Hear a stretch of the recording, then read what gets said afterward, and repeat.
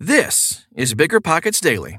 Get ready for a bite-sized guide to building wealth through real estate. BiggerPockets.com offers the world's biggest real estate investing forum and thousands of blog articles like the one I'm about to share. We bring you these in audio form because you can't read when you're riding your bike or building a deck. Okay, almost time for the show. We'll get right into it after this quick break. You're trying to close on your next rental, so why is your insurance company dragging its feet? With long lead times and never-ending paper forms, it's no wonder it takes forever to finally get a policy. Modern investors deserve better. They deserve Steadily.com. At Steadily.com, you'll get fast, affordable landlord insurance available online 24/7 in just a few clicks. You can even get next-day coverage, which takes just minutes, by the way, to obtain. And you can do it all from your phone. Steadily was founded by landlords who created insurance products tailored to the unique needs of this industry. It's their sole focus, and that's why landlords nationwide consistently rate them 4.8 out of 5 stars. So whether you've got a single-family, short-term, or multifamily portfolio, Steadily.com can secure the best coverage at the best price to protect your properties. Discover how Steadily can save you both time and money on your rental property insurance. Visit Steadily.com for a commitment-free quote tailored to your needs today. This show is sponsored by Airbnb. Did you know that a long time ago, before I ever started my real estate business, I turned one of my first primary residences into an Airbnb? And that's the extra income that I needed from Airbnb that gave me the confidence to go out and work for myself and eventually quit my 9-to-5 job. And now I have dozens of Airbnbs all over the country. I've even partnered up with the old David Green on a recent property in Scottsdale to take our portfolio to the next level. And of course, we host it on Airbnb. But you don't need to be a full-time real estate investor to start on Airbnb. As a matter of fact, I was self-managing 10 properties while working my 9-to-5 job, so I know anybody can do it. Think about it this way. You're looking for extra income and going on a vacation. Wouldn't it be great to rent out your space and let your property pay for itself while you're gone? I did this one time. I pitched my wife and my roommate, because we were house hacking, on the idea of renting out our home, and it paid for all of our expenses on a trip to Mexico City. So go and give it a try. It might just change your life, just like it did mine. And I really do mean that. Your home might be worth more than you think. Find out how much at airbnb.com/host. How should you invest in short-term rentals through a recession? By Alex Jarbo. One of the most frequently asked questions I've gotten in the last year has been about how I got into short-term rental investing. The answer? I started when I was a real estate agent 7 years ago. I'd helped a couple of clients purchase STRs and was awestruck by the returns they saw. But when I started to look for a property, everything was either way out of my price range, or it simply wouldn't have done well as an STR.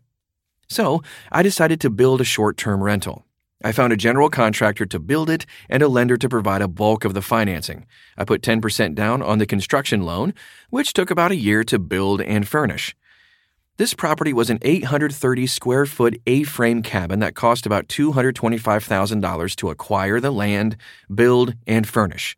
My out-of-pocket costs were about $30,000, which included the down payment, closing costs, furnishings, and holding costs.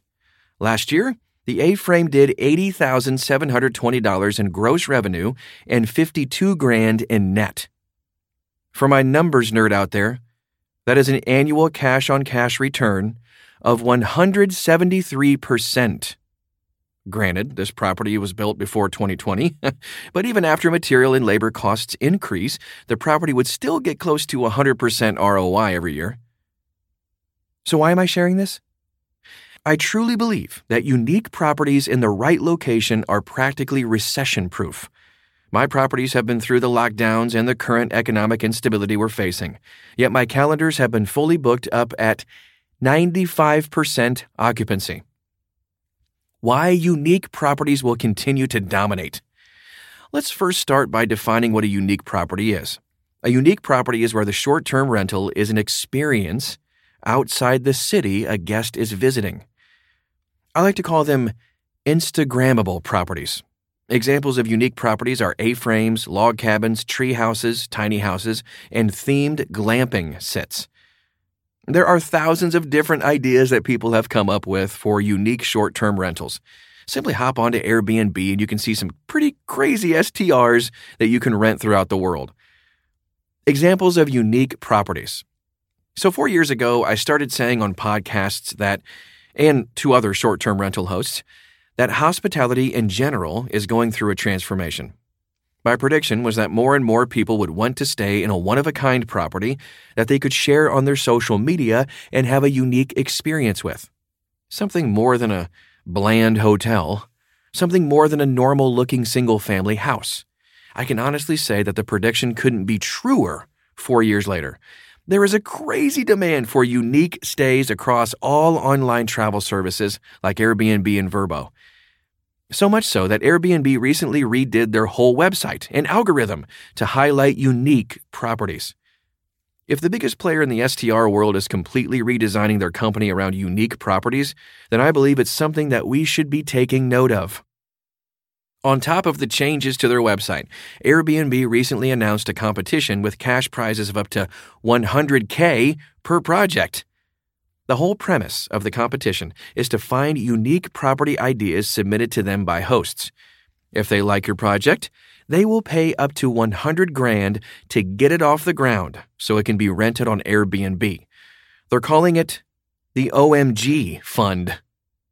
National parks and national forests. The second thing that I believe plays a huge role in an STR being recession-proof is location. Before you roll your eyes, this goes beyond the old real estate adage of location, location, location. Over the course of 7 years, I've learned that investing in STRs within 45 to 60 minutes of a national park or forest is a very effective strategy. I first heard of this strategy from fellow Bigger Pockets real estate podcast host and YouTuber Rob Abasolo. Two things make this strategy so powerful. National parks and forests have a built-in customer base. Since 2020, national parks and forests have seen record numbers come through, and even with higher gas prices, the demand doesn't seem to be slowing down. In 2021 alone, the Smoky Mountains saw 14.1 million visitors and over 12.745 million overnight stays. That's a lot of people. National parks and forests provide cheap recreational things to do. If you provide unique accommodations in markets like this, I firmly believe that a guest or a family looking for a place to stay will choose your unique property over a hotel or a normal-looking single-family house. What's important to consider is what is unique to the area you are looking to invest in. Log cabins tend to do well in the mountains. Modern contemporary homes will do better in desert markets like Joshua Tree, California. On the coast, some hosts rent out their docked boats as STRs on water. Some markets also tend to be less seasonal than beaches or ski towns. There are high and low seasons in every market, but in a national park or forest market, they tend to be less extreme, which means year-round bookings. Finally, another favorite part about national park markets is that they tend to be drive-in markets, meaning that people drive into them instead of flying to them. Even when flying to them, they rent cars to get around compared to ride-sharing services. Some of you might be saying, "But Alex, the gas prices." And believe me, that's something I've heard for the past several months. When it comes to recessions, when it comes to market corrections, when it comes to downturns, whatever you want to call them, people don't stop traveling. They just take shorter trips. Instead of traveling overseas, maybe they take an extended weekend trip somewhere 2 to 4 hours away. I currently invest in Western North Carolina markets, and I've seen more guests coming from large metro cities 2 to 4 hours away from me. Cities like Charlotte, Raleigh, and Atlanta. In conclusion, 2 strategies to follow when investing in short-term rentals through this upcoming recession and beyond are to purchase and build unique properties and invest in scenic areas, preferably close to a national park or forest. Take a quick look at the homepages of all the online travel services like Airbnb and Vrbo, and you will see a plethora of unique accommodations. It is what people want and will continue to want. These massive multinational companies wouldn't be betting their futures if it wasn't true. It is also undeniable that there is a need for capital preservation and good deals in these current market conditions. Short-term rentals are one of the most effective real estate classes to help you achieve that. You just have to ensure you are investing using the right principles. I hope you enjoyed the show today. Remember, connecting with real estate investors in your market is one of the most valuable uses of your time. Visit biggerpockets.com/events to find a meetup near you. See you tomorrow.